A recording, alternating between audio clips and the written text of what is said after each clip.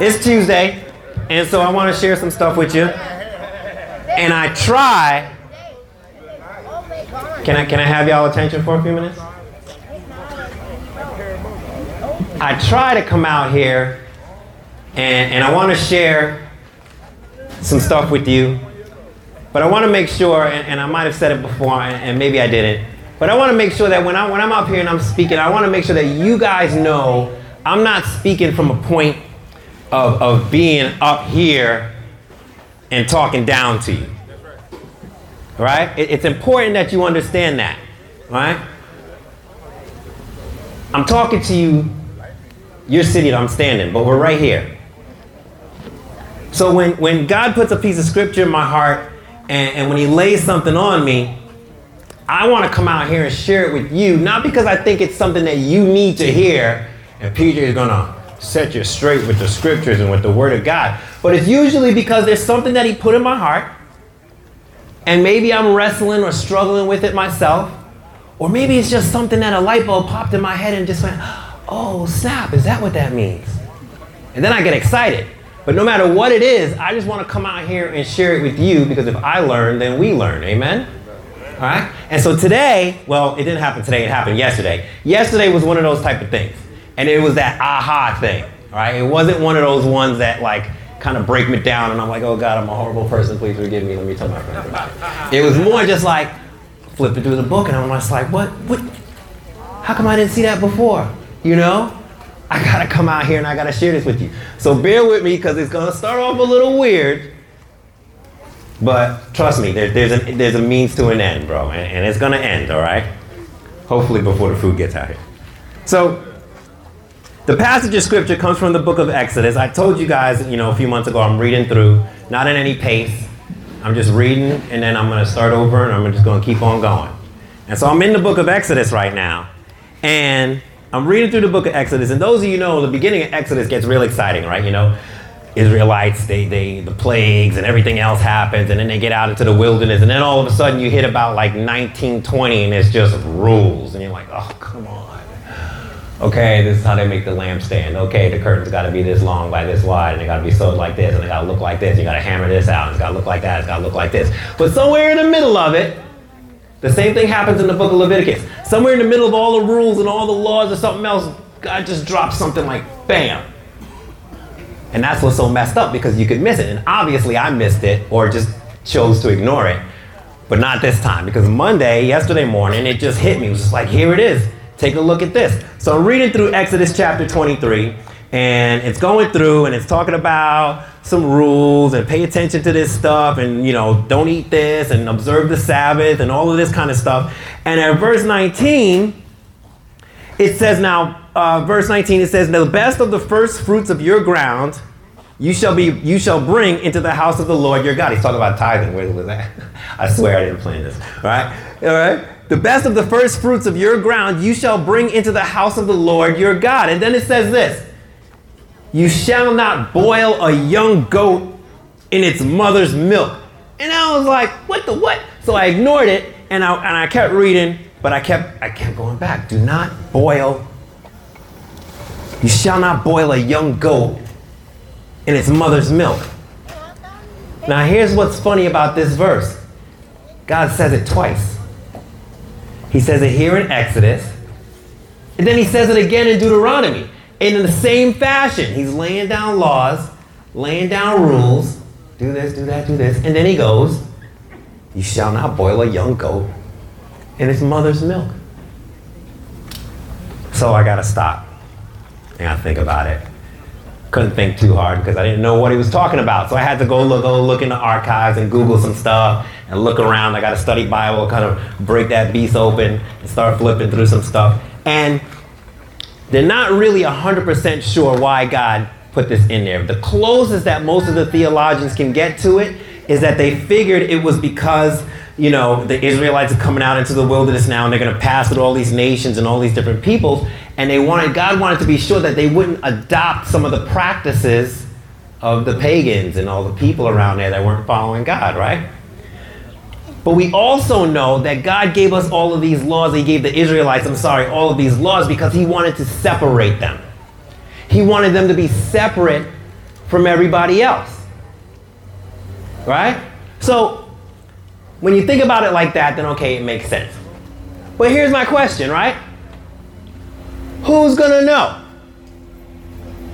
If I'm chilling in my tent and I'm cooking up some curry goat, right? All you yardies in the house. And I decide to marinate my goat in some goat milk, in the milk from the goat's mother, who's gonna know? Nobody's gonna know, right?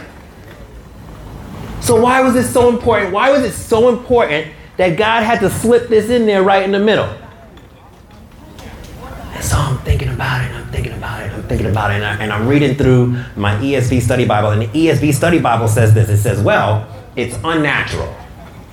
It's unnatural for somebody to cook an animal in what is supposed to give that animal life. Right? The mother's milk gives us life. Why would you kill an animal and cook it in the same sustenance that's supposed to provide that animal with life? I said, well, now that's kind of gross. But then even deeper than that, I'm thinking, and God put this in the middle of the laws, right? And so two enlightening things. The first one is, so many times, whether you're a Christian or whether you're not a Christian, believer or not, people tend to look at God's word, especially in the Old Testament, and it's just too much. People want to go about and live their own life these days because it's just too much. He expects too much of me, and I just want to live. But God's saying, no. My word, my laws, my way is sustenance for you. It's like mother's milk. This is to raise you up. This is to give you strong bones, strong teeth, to allow you to survive in this world. I'm not trying to kill you or squash you or dominate you. I'm trying to affirm you. I'm trying to esteem you. I'm trying to give you a healthy life, the best life possible, and I'm giving you a piece of myself in order to do that. That's the first part. The second part goes back to the question I asked you before. Who's gonna know? You know, when my kids walk around church, I hear it all the time. People come up to me and they go, oh my gosh, PJ, your kids are so good. And I said, well, that's because I beat them. But I'm just playing. I was a joke. It was a joke. I was just playing. I don't beat them all the time. No. But here's the thing. Me and my wife, we talk about it, we think about it, we pray about it all the time. We want to give our kids the best advantage possible in this world. You know? And I think, you know, no bias, of course, I think the best thing about my kids is their joy. You see it in them. But we're no pushover parents. You see what I'm saying? There's a measure of discipline. But in that discipline, they find joy in life. In the framework of this discipline, they got the best life possible. You know why? Because they're good, they do good, they get good. It's as simple as that. And so, the cooking the goat thing, when I think about it, nobody may know that you cooked that goat. But your level of discipline, your level of obedience or disobedience manifests itself in everything you do, everything you say, everything you are. So if you're the breaking the rule type, people gonna know. Right? But if you're the walk straight kind of guy, people are gonna know. So at the end of the day, you could boil that goat in its mother's milk and that's between you and God. But the discerning man is going to look at you and know something ain't right. Because it's about who you are. And so I'm sitting in this and I'm looking at it and I'm thinking about it and I'm praying about it. And well, at the end of the day and at the end of it all, it still goes back to who's going to know. A lot of this has to do with our measure of faith, doesn't it? So many of us make decisions to follow God or not. But we make these promises to ourselves. Tomorrow I'm going to be better. Tomorrow I'm going to stop living this way, doing this thing, acting like this, treating people like this. And we make these kind of like resolutions, I guess we could say, right? And we may not hold it up. We may fail, right? We might mess up. But in the back of our minds, we're saying, well, I didn't speak that out loud, so who's going to know? You know, we serve a God with infinite patience. We serve a God that we can mark up all over the slate. And as long as we come to him with sincerity and with full contrition and with repentant heart, he's going to wipe that slate clean. And we automatically get that do-over. And I think of how many times, you know, they say don't crap where you eat. Don't piss your bed. All kinds of expressions, right? There's so many of them, right? Who's going to know? You know, for me, I don't mind people knowing my past. I've shared it with you time and time and time again. I ain't no quiet boy. You are, but not me. And I don't mind sharing that story because who I am now, I wouldn't say it's erased who I was, but I needed who I was to be who I am right now. And I look at all the laws that God made, and some of them sound stupid, and some of them are hard to process and dissect, and some of them are hard to teach, hard to talk about, hard to share with people. And I think of this nation of Israel sitting at the bottom of this mountain, and Moses about to go up there, and they just couldn't wait for him to get away before they started acting a fool, thinking nobody was going to know. And the whole time God is saying, I have made a way. I made a way in the desert for you, you idiots. And y'all just keep circling this desert because you don't recognize what seems like a burden to you is a blessing, not just for you, but for everyone you may come to pass, everyone you may come to meet. And listen, ladies and gentlemen, that has to be good enough.